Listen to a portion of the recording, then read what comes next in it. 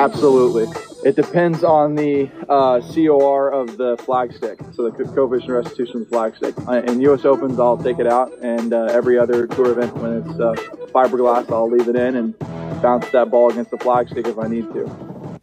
Welcome back, podcast patrons, to another episode of Leave the Pin podcast. As always, I'm your host, Dan, and super excited tonight. We got Korn Ferry Tour member Brent Grant on the pod, talking with us about everything from how he got his start in golf to his prodigious length out on tour and kind of everything in between. Brent, what's the good word? The good word is California weather is absolutely beautiful, and we're ready to go here. We got 2 weeks off and can't wait to get back on it and finish out the season and maybe get our card here at the end. Dude, I got to tell you, every pro that I talk to obviously is in a warm weather state, and it's like I just beat myself up doing this. It's nuts, man. I'm sitting in Northeast PA. Oh Lord. And dude, granted, like it's been awesome so far, but we just had big snow flurries before, you know? And every time I talk to one of you guys, you girls, it's like, hey, dude, it's 75, 80 degrees, just got off the course. I'm assuming, did you go out and play today? Oh, yeah, definitely. That's awesome. That's awesome. Yeah. So listen, so you're in California now, right? But one of the things I noticed is that the city that you play out of all the time lists Honolulu, Hawaii, correct? Correct. Yeah. So what's up with that? Well, so my dad was stationed there in the Navy for about 12 years. And so basically, I mean, the short and sweet of it is that's home to me. That's where I got my start. That's where, my family outside of my family is from. You know, that's just kind of where it all began. So I figured to keep it there always is to pay homage and to pay respect to the opportunity that I was given there and from all the people over there. Obviously, in Hawaii is a great place to be and yeah, I mean, just kind of paying respect, I guess. That's pretty awesome, honestly. I can appreciate that greatly. You get back often to the islands or no? The last time I went, I think was in May or June of last year. Obviously, we have the PGA Tour has the Sony Open there every year. And so usually I would go back for the Monday qualifier for that. But obviously this year we had the first week of the Bahamas. So it doesn't seem like I'll go back very often until obviously everything's all said and done. But, now yeah. You've played in the Sony Open before, correct? Correct. Yeah, I played twice, yeah. So real quick, I mean, obviously first full year on the Korn Ferry Tour. What are the biggest differences that you notice between PGA Tour event and a KFT Tour event? Honestly, man, I mean, the size of the kind of production is very similar. Obviously the competition is very similar. I guess really the biggest change are like the little things, like the food and the parking situations and all that, and then all that kind of stuff. I mean, now obviously I've only played the Sony Open and I haven't played like Torrey or any of the other big ones, but I'll probably be able to give you a better answer when I do. All right. So Brent, obviously being first year on the Korn Ferry Tour, haven't made the full circuit around everywhere, played in 5 events so far, have 4 made cuts. The only one you missed was by a stroke at Lakewood National and Lecom Suncoast Classic. You're sitting in 30th place now, the top 25. Mm-hmm. It's just phenomenal for the first year out there. So far, what course have you enjoyed the most playing? That's a great question. Obviously, each course that we've played has pretty much been in a different country so far, aside from obviously the first 2 in the Bahamas. I really, really enjoyed the big course that we played in Bogota. I think the Lagos course, as they called it, was absolutely fantastic, and I mean it was in great shape. Really, really tough, tight golf course that you don't really find a whole lot anywhere else. I thoroughly enjoyed. So.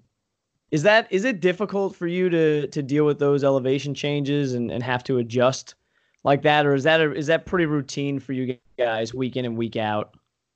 Well, I mean, obviously, in the States, you don't, we all know where the elevation is, Colorado, Nevada, Utah, those types of places. And usually you don't really see a whole lot. But if you've had ever any experience playing in Colorado or in Denver or something like that, where it's mile high, you have a pretty good idea of how to play things. But I'd say the biggest hurdle is probably the shorter shots, actually understanding, exactly how far they go at a certain trajectory and stuff like that. So you're actually retooling your wedge game in a matter of a few days, and whoever does that the best is usually the one that wins. Yeah. A lot of the guys at the WGC when it was in Mexico were saying how they're not too worried about the full shots because they know how the ball is going to spin and react, but it's on those 3/4 wedges where you got to kind of flight them. You're not sure how long the ball's hanging up in the air for and then how it's going to react on the green subsequently. Oh, that's exactly right. I mean, that is, I mean, we've all, done a little bit of research when we have to go play in elevation, and all the science and math behind it says that you have to play, less elevation for sure. But what if you need to hit it super high in the air or super low? And so, I mean, it's really a guess, I guess. I mean, it's at the end of the day. I think that's always one of the things that impresses me so much about the touring pros is, anybody can go out and shoot a good round and have a career round. But the fact that you guys do it and girls do it week in and week out in different countries, different states, different courses, different types of grasses, different climatic conditions, just, it blows my mind. So in the early portion of this Korn Ferry Tour season, you mentioned a little bit before, but you had 2 events in the Bahamas, which we know are just windy as all get out. It's nuts down there. You got Panama, you got Bogota, Colombia, and then we come back once to the States for Florida, and then you're back out again in Mexico. How, on your first year on the KFT, how on this tour have you adapted to this insane travel schedule? That's a good question, man.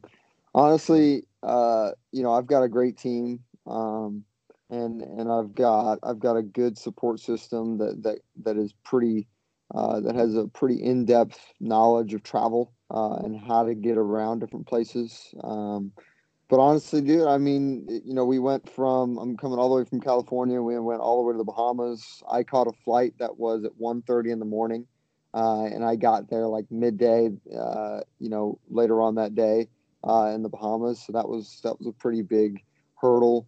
But from Bogota to Florida, which you wouldn't think is all that bad, but I mean, I caught a flight, I think that was 1 a.m. in the morning for that, and then there were a few guys on that flight as well. So I mean, it's been a trip. It's been crazy, but now that the international circuit is over, I'm pretty sure it's going to get a little bit easier. Well, excuse me. I hope that it gets a little easier from here on in.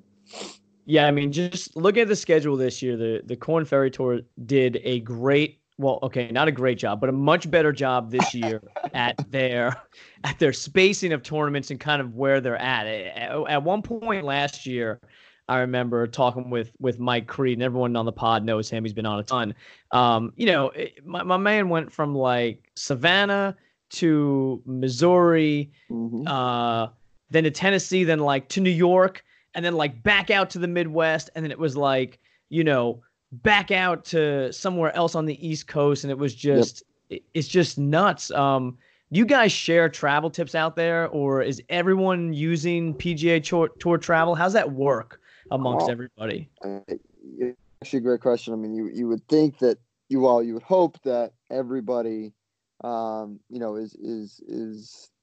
is sharing the knowledge on what works and what doesn't. And for the most part, I've been fortunate enough to have guys like Mike Creed and his contacts and a few of the guys that I've met and known for years that are out there now that are kind of really good sounding boards and stuff like that. But I mean, honestly, I mean, they're usually out of certain places. There's one way to go. I mean, well, one or two ways to go. I mean, you can go, like for example, if you go long in the week, and you're in on Sunday and you're late on Sunday, you don't really foresee flying out Sunday night, so you fly out Monday morning, and stuff like that. Or if you miss the cut, then it kind of becomes easier. But yeah, travel tips are definitely in an abundance, thankfully, because we do have a good group of guys out there. And I'd say that most guys use PGA Tour travel. I haven't yet, but once, I think. And that's just because I kind of like doing things on my own and not going through a third party, I guess. But Gotcha. Yeah, I mean, then that way, at least you're the one in charge of everything, Correct. Yep, that's exactly right. So let's go to a little bit of background and then kind of make our way back to the tour again. How did you get started in golf? Because so here's something we do on the pod all the time. The PGA Tour website. I got big issue. I love the PGA Tour. Don't get me wrong. Thanks to everyone that's getting us to the players. I appreciate everything they do, but I nitpick on these things because I feel like it can be done better for the fans out there. And their website is very lacking when it comes to the information on you guys. And so like your personal spot on the PGA Tour website, it's got such amazing anecdotes as didn't start playing golf until 13 years old. Your first tee walk-up song would be Hotel California. And then under special interest, it's just completely blank. So we're going to get to that. We'll fill that out. We'll fill that out in a little bit. But so is that true? Is 13 years old? Is that when you first started playing? Was that the first time you picked a club up? I mean, obviously, we all, if our parents played at all, I mean, they experimented really, really young. I have pictures of me hitting balls in the backyard. But I played baseball from about 2 or 3 years old all the way till about 12 or 13. And that's pretty much all I did. There were obviously, I mean, times when golf happened, but I didn't start playing really until, like I said, 12 or 13. So that was just kind of the thing. I couldn't play baseball anymore, and so my dad didn't want me sitting around the house anymore. So one summer he said, "Okay, I'm taking you to the golf course," and that was it. All right. So can you remember the first time you broke 100? Man, honestly, I can't, but I can remember that within a year of me playing golf, I was scratch. And then within 2 years, I broke and shot 62. I shot 62 in my sophomore season, I think was what it was. All right. So you're making a lot of people and a lot of listeners feel bad right now because unfortunately, I apologize. So there was, obviously there's some natural penchant there towards the game, being able to go that low at such a young age. So at what point in time does it kind of hit you that this is something that I could do for a living? This is a way that I could actually make money. It actually didn't happen until several years later. I mean, obviously starting so late, I didn't play many tournaments. I think before my 21st birthday, I'd had maybe 25 tournaments under my belt total. And that includes college events, the limited college events that I played. And I think it was actually when I played my first Sony, that I really started to get an idea of that I could actually do it. And it wasn't something that I woke up one morning and said, "Oh yeah, I think I can do it." It was actually the words of Ken Duke, and Audubon Lahiri, who was fortunate enough to play a practice round with, in 2017 that really helped me through that. Well, helped me make the decision, I should say, to turn pro.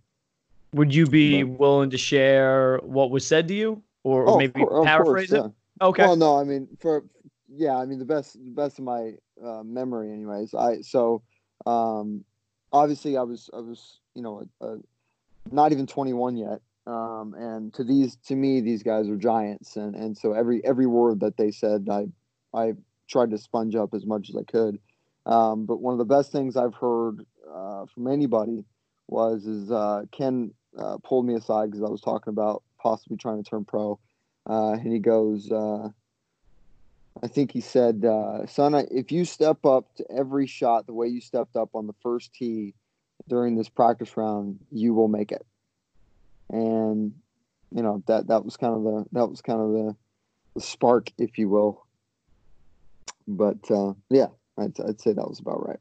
I mean, that's pretty awesome. I wonder if guys like that, that have been out there for so long and are kind of, I mean, those two names that you mentioned to golfing nerds and people on the inside, everyone knows who they are, kind of pillars of the actual tour pro community. Maybe not the superstars that you see on TV every week, but guys that are highly respected out there. I wonder if those guys understand how much weight their words carry to the younger golfers.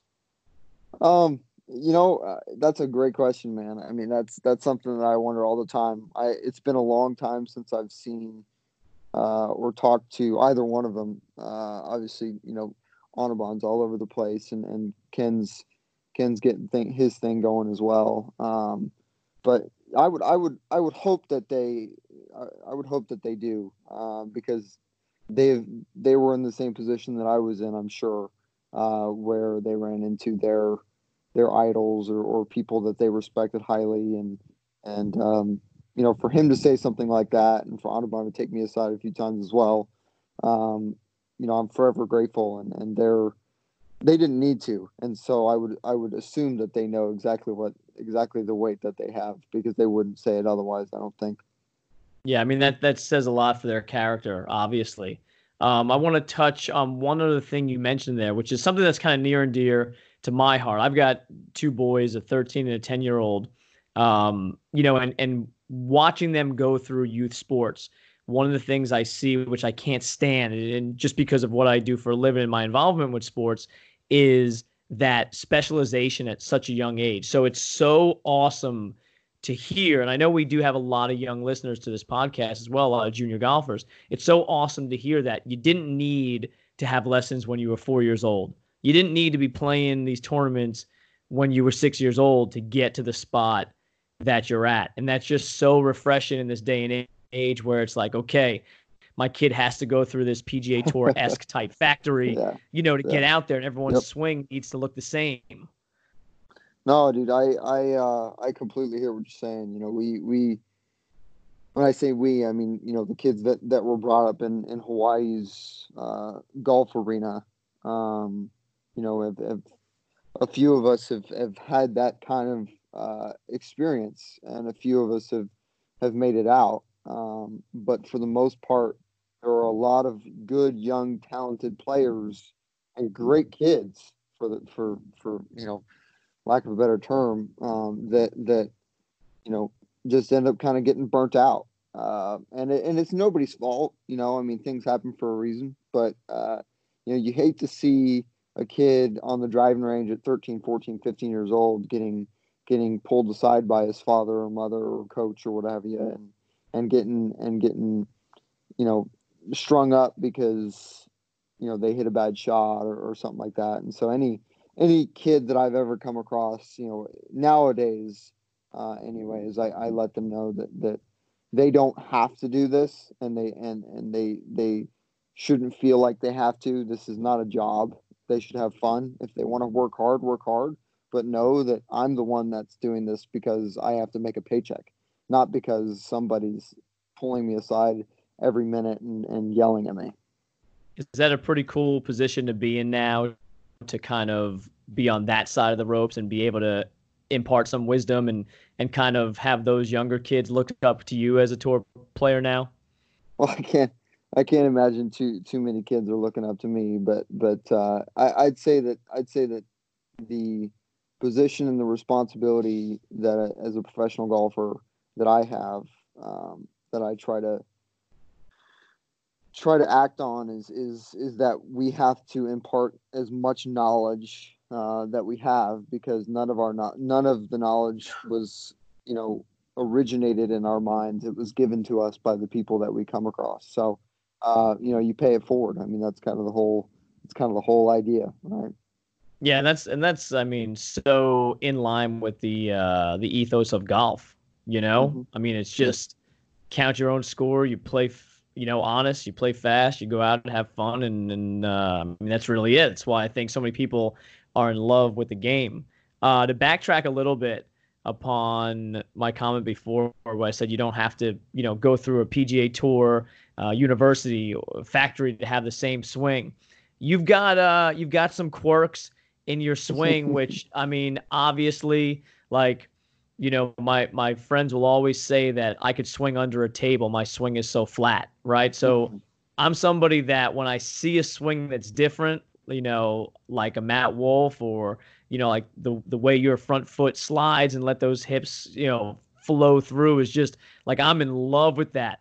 Where did that move come from? Because obviously, dude, it's translating some distance. You lead the Corn Ferry Tour in driving distance. I think it's up to 329.5 yards right now. That's a great question, man. Honestly, the whole idea that when you grow up short and skinny, you got to get that ball out there some way, and I had to throw every ounce of weight into it that I had. So I've kind of always had that front foot's kind of slide out of the way. Obviously, when it comes to the big stick and some of the longer swings and some of the harder swings, it's a lot more exaggerated. But the idea was always that I watched some of the longer hitters, Rory, JT, Dustin, Tiger, all these guys that just absolutely pound it.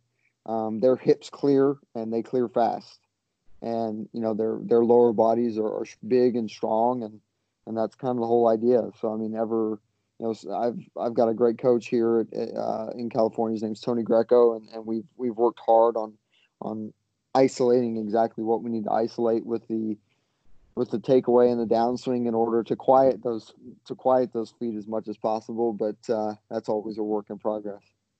Yeah, I mean, it's like the epitome of swing your swing, Yeah, I suppose so. I mean, Arnie's, now that Arnie's tournament is going on again, I mean, that's a perfect way to put that. I appreciate that. Yeah, no, for sure. And just to give people some context out there, so on the PGA Tour, which is these are like BS leaders, like Jazz Janawanaton, he leads at 326.4 yards, but that's only 8 total drives. You really have to go down to like Rory at 322, and then Bryson, Hulk Bryson at 322 as well, to get guys that have actually been playing out there and have more than just a handful of drives. Mm-hmm. And your average is above all them.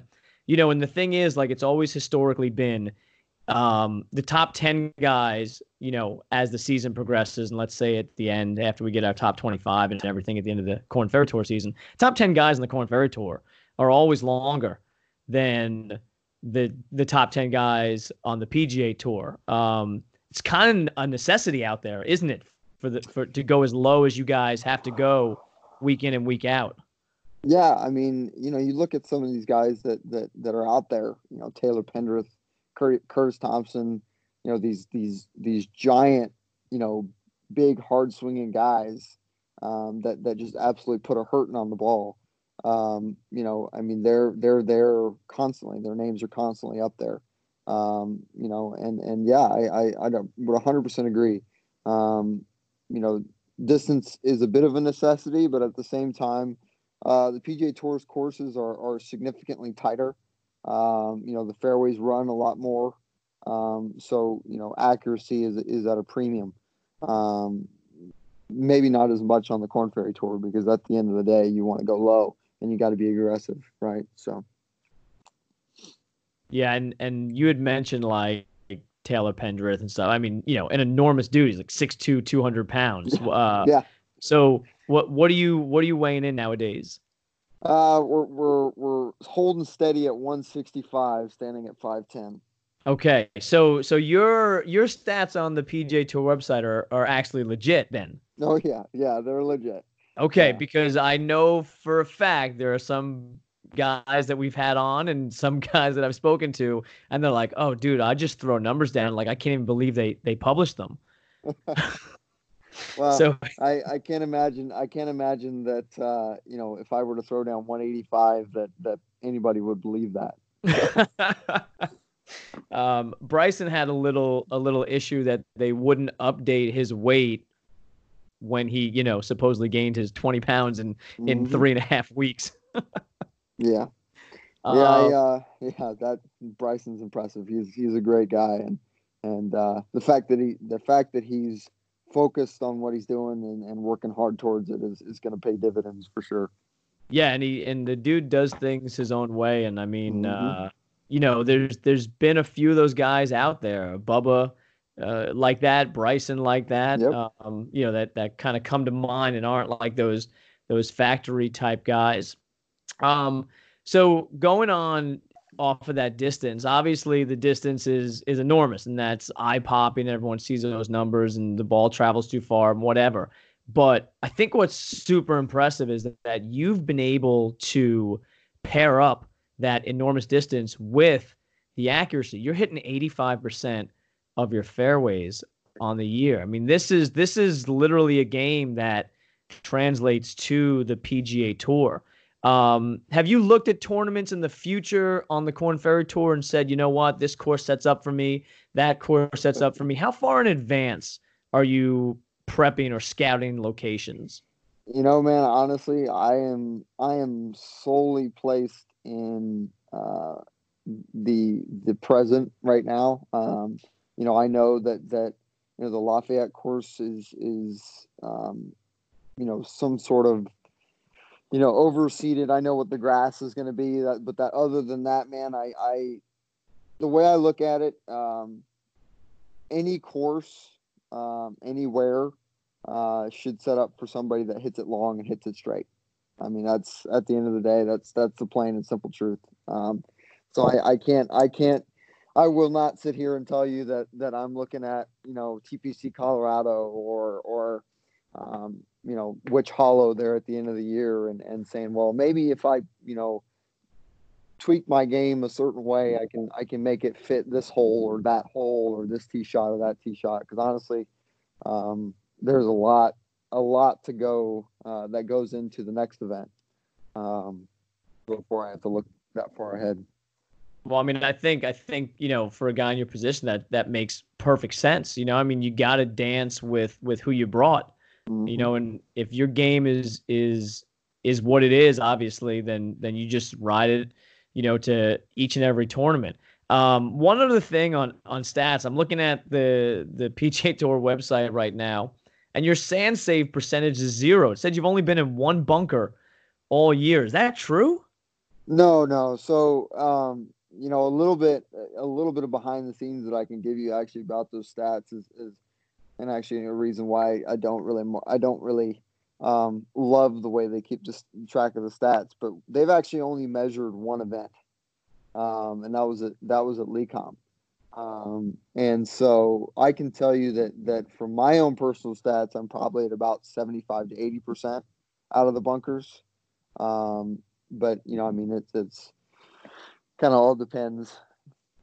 So that's kind of So a that's interesting. that's yeah, I mean, no, I people love hearing that type of stuff. I mean, I love it because, I know on the PGA Tour there's usually 2, sometimes 3 holes a week that are measured for driving distance. And sometimes the numbers are skewed because you might have a guy that's super long that can't hit driver on that hole. So he pulls Right. 3 wood or he Correct. pulls hybrid for positioning or something. Then you've got this shorter hitter, like a Luke Donald or Zach Johnson or a Zach Blair type dude who pipes it out one week. It, hits the downslope and 295, it rolls out, and all of a sudden their numbers are skewed. So that's interesting. So I didn't know the Corn Ferry Tour only did it for one event so far So this year. And far, I'm yeah, assuming that's because it was in the States. And I know they that's don't exactly travel with right. all the equipment, right?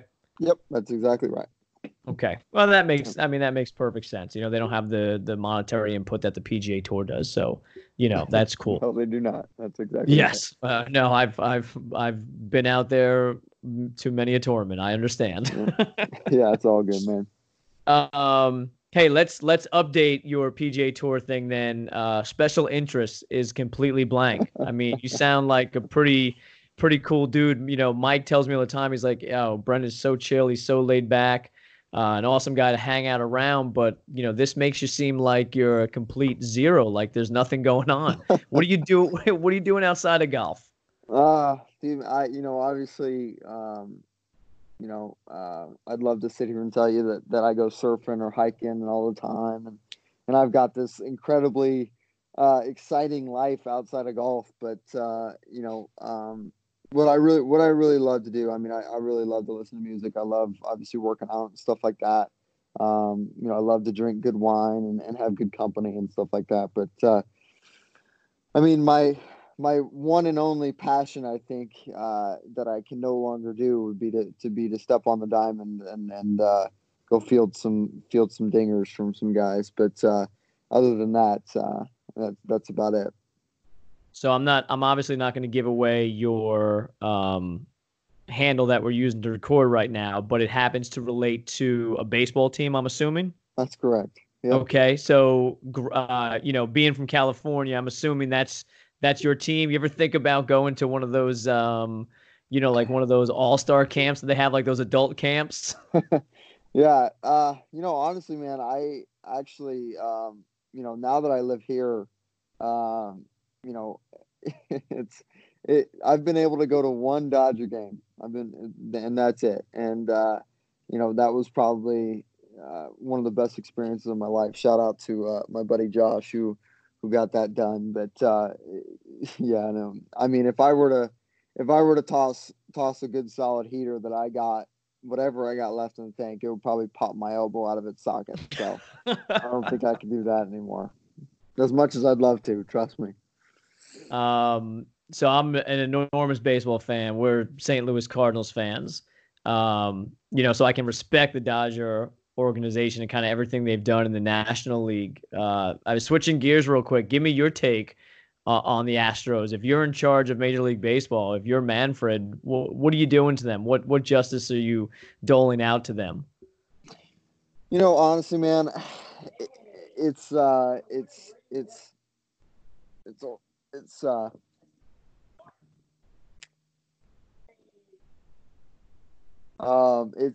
tough situation. Obviously, my bias is that the Dodgers should have won and we should have won 3 straight World Series and all that stuff and yada yada. But if I were in charge of baseball, I know they lost some draft picks, which is always major.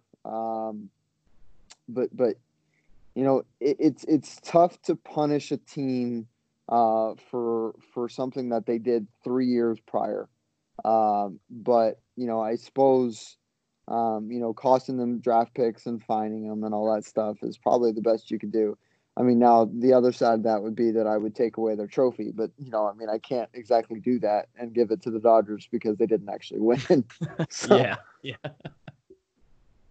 But, so Vegas had set, I have been telling everybody this stat, but you can actually bet on how many times an Astros batter is going to get hit by a ball this year.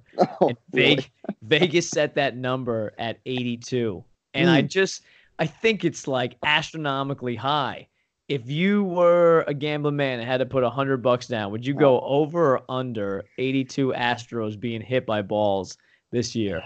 I've got a good buddy of mine that is actually a pitcher for the Reds right now, and then another buddy of mine who actually plays for the Cardinals, is a part of their farm league. But he said that they hit them at least 3 times in one game. I know. Okay, so first off, I know for a fact because living in Pennsylvania, obviously we don't get any Cardinals games unless it's on ESPN. So we have the MLB package where we get every Cardinals game. And, like I'm a diehard, like I watch the spring training games. And I saw that. You are not lying. So, I mean, the betting man would say that it will slowly peter off as the year goes on, because once you kind of get your licks in, and it's over. So I 82 games because there's 100 isn't it like 182 games, I think, something like that. 162. Yeah. So they're saying 162. almost one every two Good games Lord. they're going to get hit. I mean, but does that include like the incidental ones? I mean, see, it's kind of like a gray area because I mean, I can't say that you know, a major league pitcher is gonna, especially because they've been warned that if they do it on purpose, that they're gonna get tossed or fined or whatever it was. So, I would take the under.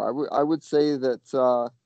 They'll get it in, they'll get the licks in very early, probably get a solid 20-25 in early, and then, it'll slowly peter off. And 82 is a lot, man. That's a whole hell of a lot. Yeah, that's what I'm thinking. Like that's where my mind goes to. It's like, okay, if they get hit 20 times in the first 2 weeks, like obviously the league steps in and is like, hey, listen, do it again. And it's a 3-game suspension or something like that, or a 3-start suspension per Yeah. per pitcher. So I think it Exactly. dies off. But yeah, I could see going like up to the All-Star break, maybe they get popped 40, 50 times, something like that. And then it dies down. Yeah, no, 100%. I mean, that logic would say that, but you just never know. So you mentioned music. What you listening to music when you're on the range, when you're playing just kind of regular relaxed rounds of golf? You listening to music out there?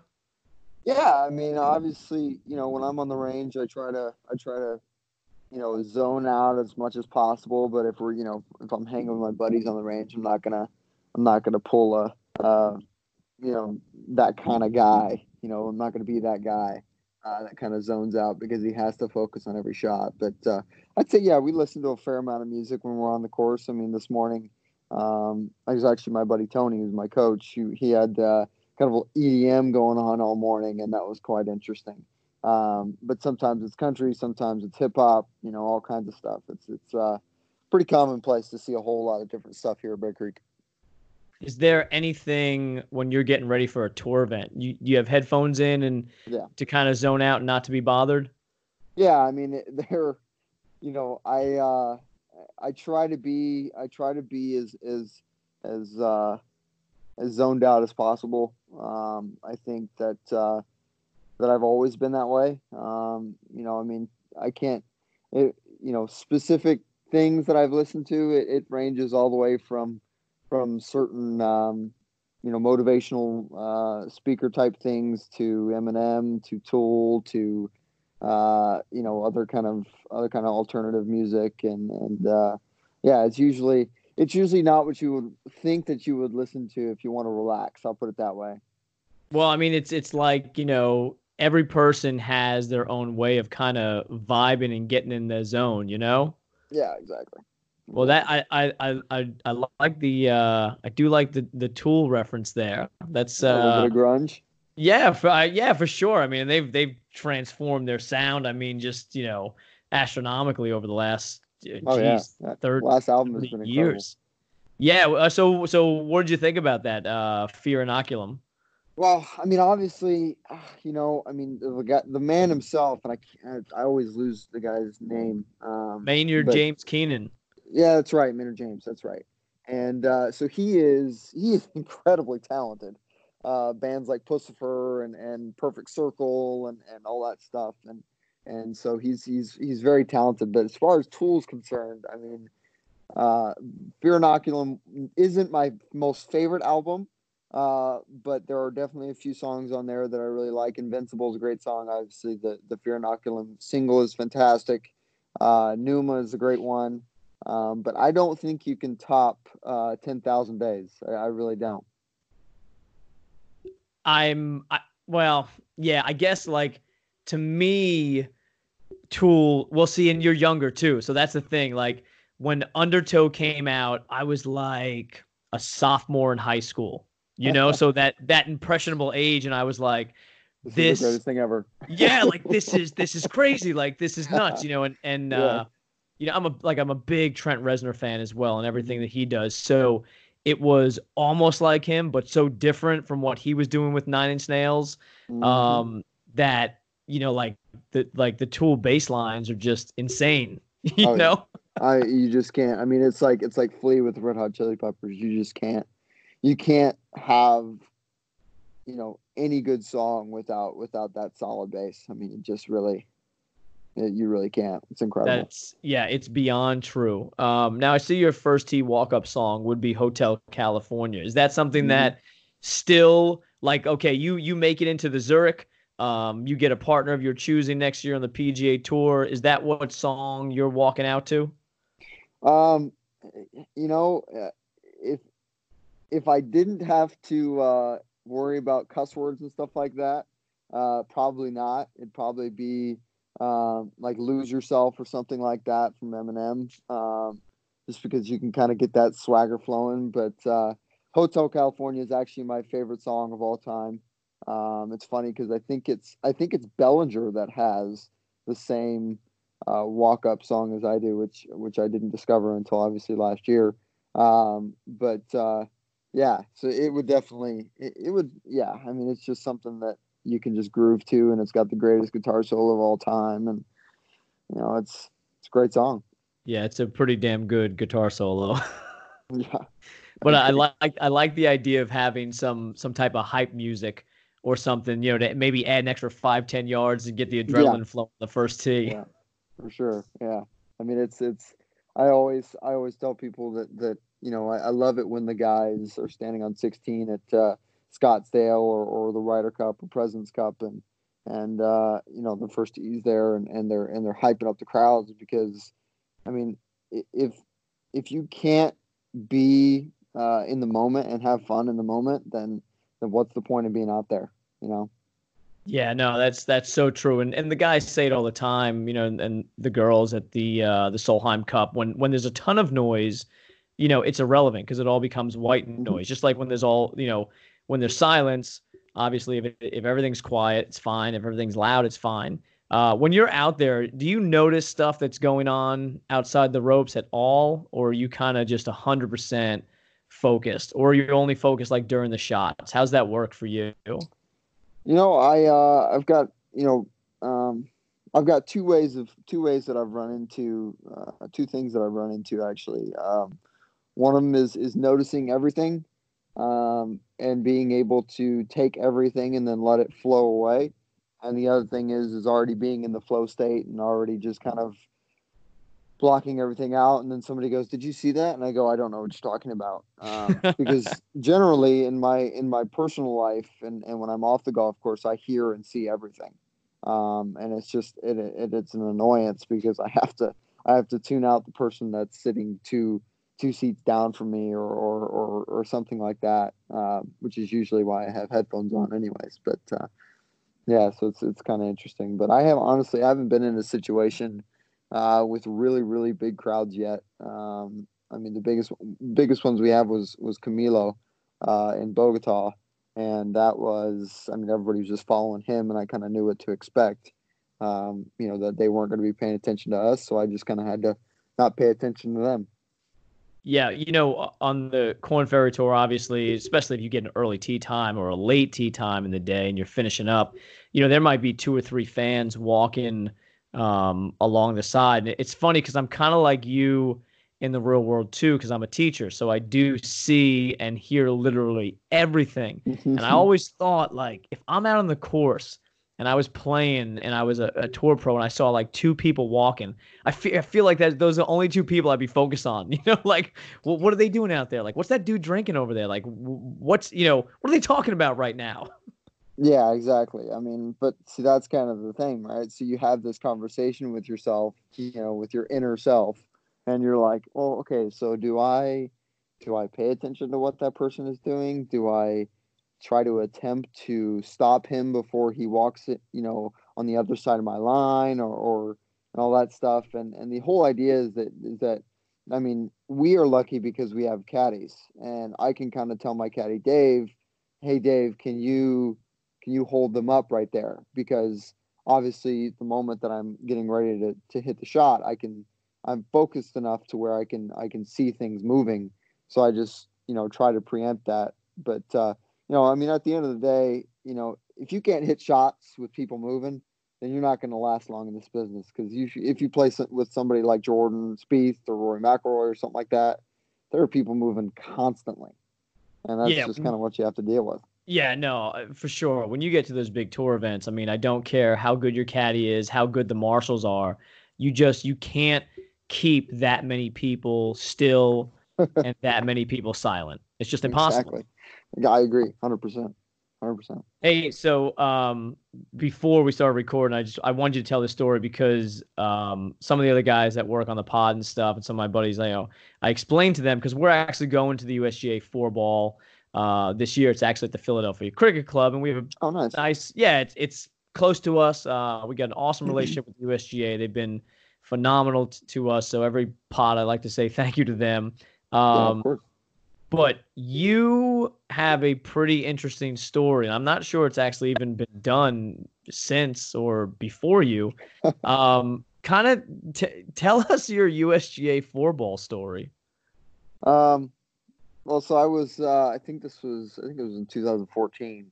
I was getting ready to, I don't even remember if I had just graduated high school or getting ready to.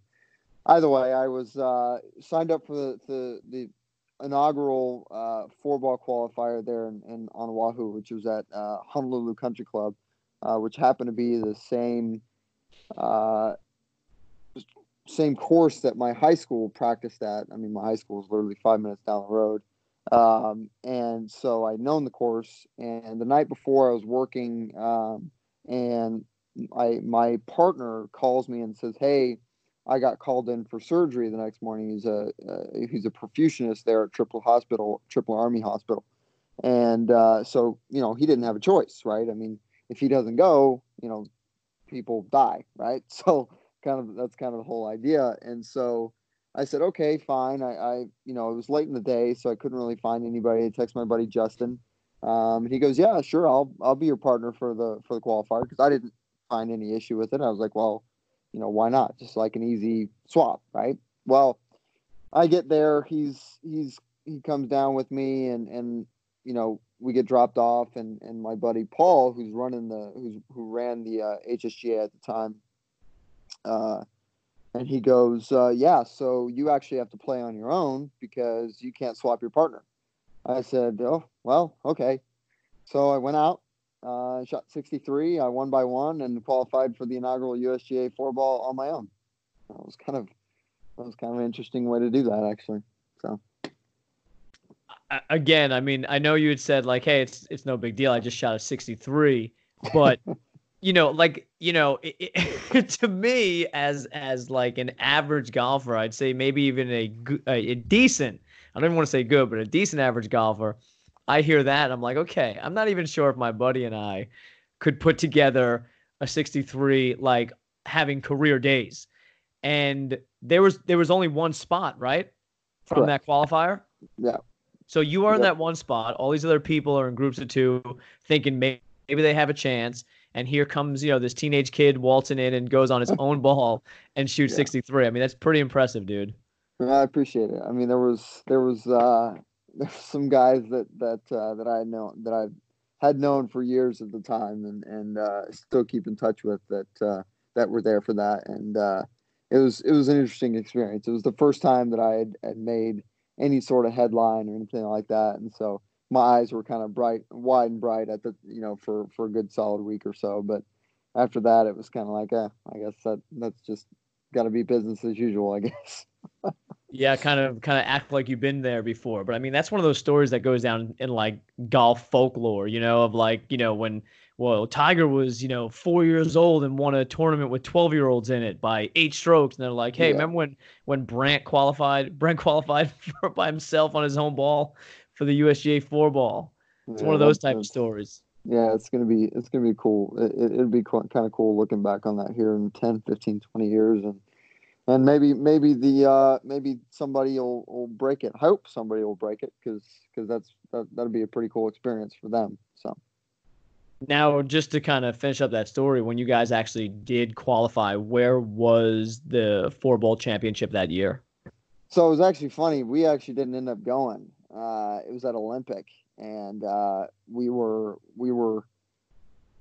my schedule at the time was focused on actually playing in the USAM, which was coming up very shortly, and so we had a pretty long summer of travel and all that stuff. So qualifying for a 4-ball event, as cool as it was, we made the decision as a team that we wouldn't end up going. So we ended up passing that honor to two of my buddies who I played high school golf with. But that's pretty cool. They got to kind of carry on the Hawaiian legacy out at Olympic Club. Yeah, and two great guys to do it, Kyle Supa and Kyosuke Hara, and they made it to match play, and they represented the state really well, and I could have asked for two better players to do it for sure.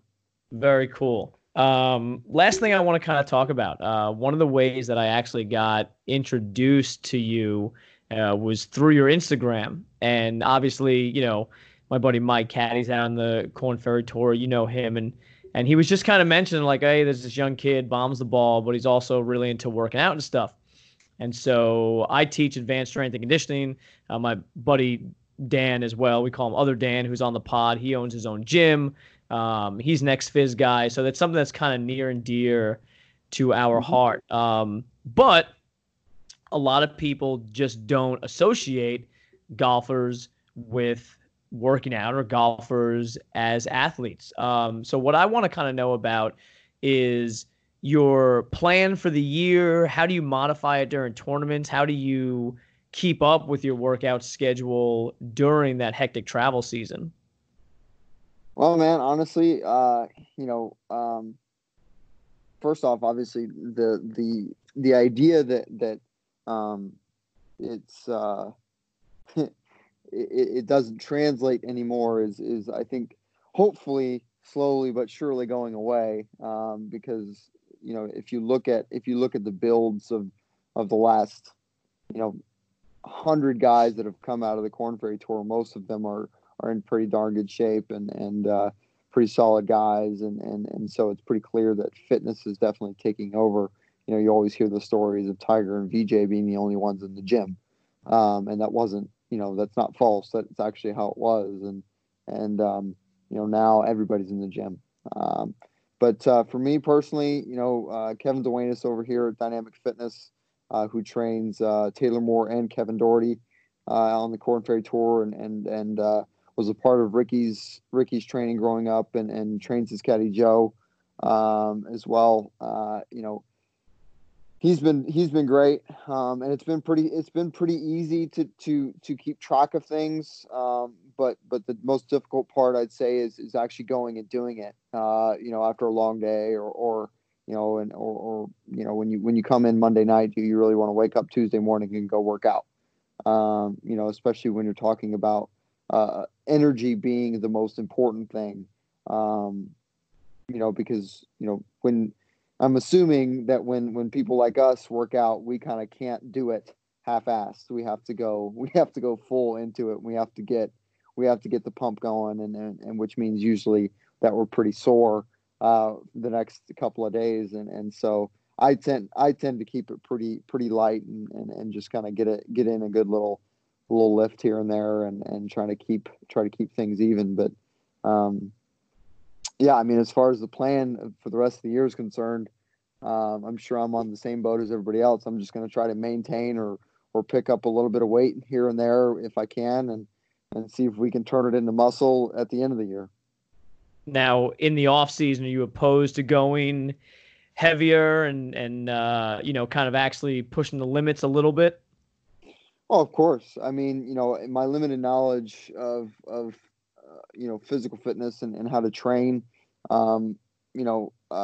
that's pretty much how to do it. I mean, if you can afford to be sore, be sore.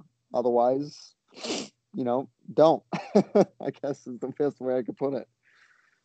Is it easy to find gyms in the area when you are traveling, or do you kind of bring a collection of bands and things along those lines to just kind of get a quick workout in, range of motion pump during the tournament days right in the hotel room? Honestly, man, the things that I try to do the most are, on my own, as far as with my own gear, really don't really aren't even considered workouts. But we've been fortunate enough to find hotels that have gyms. That they're really that's the best way to put it. We've just been fortunate enough to find gyms in the hotels. Otherwise, you're kind of stuck doing body weight stuff, which I'm not opposed to, but staying flexible and limber is probably the most important thing, I'd say. Any injuries that you've had over the years through golf at all? When I was a sophomore, I think sophomore summer or something like that, I had a pretty major lower back issue. It was just from the swing that I was doing. I was copying Tiger Woods and the old squat and spring, and I just kind of threw out the back a little bit. But nowadays, like I said, my boy Kevin keeps me pretty limber and has shown me a lot of ways to stay healthy. And other than a little bit of tendonitis or sore wrist or something like that, nothing major. I've been blessed to not have anything major, I should say. Yeah, that's awesome. I mean, and that kind of comes with the territory with the amount of balls that you're hitting each and every week. For sure. That's exactly right. So real quick, let people know where they can find you, how they can follow your journey this year on the Korn Ferry Tour into progressing to the PGA Tour, hopefully next year. Well, I mean, obviously you can always track on the PGA Tour app each and every week. If you want to go ahead and slide over on Instagram, Brent Grant 14 is the handle there. Nothing crazy. You're not going to see any sort of super duper personal things on the Instagram or super duper controversial. It's just me kind of doing my thing, and golf is the business, golf is life. So at this point, just keep following along. I'm going to keep knocking on the door, and hopefully you'll see me walk through here a few times. Yeah, that'd be absolutely fantastic. And people will put all the information in the liner notes to this episode, which will be up in a day or two when people are listening to this. It'll probably be Sunday or Monday of Players Week. And then, myself and Derek are off to the Players to do media down there. Brent, we can not thank you enough, dude. It has been an absolute blast. No, man, Dan, it's been really cool for me. I obviously, coming from Wahoo, there's not a whole lot of experience that I have with this stuff, so I appreciate your patience. I appreciate you having me on. It's been really cool. No, for sure, man, for sure. All right, people, either get busy golfing or get busy dying. Amen.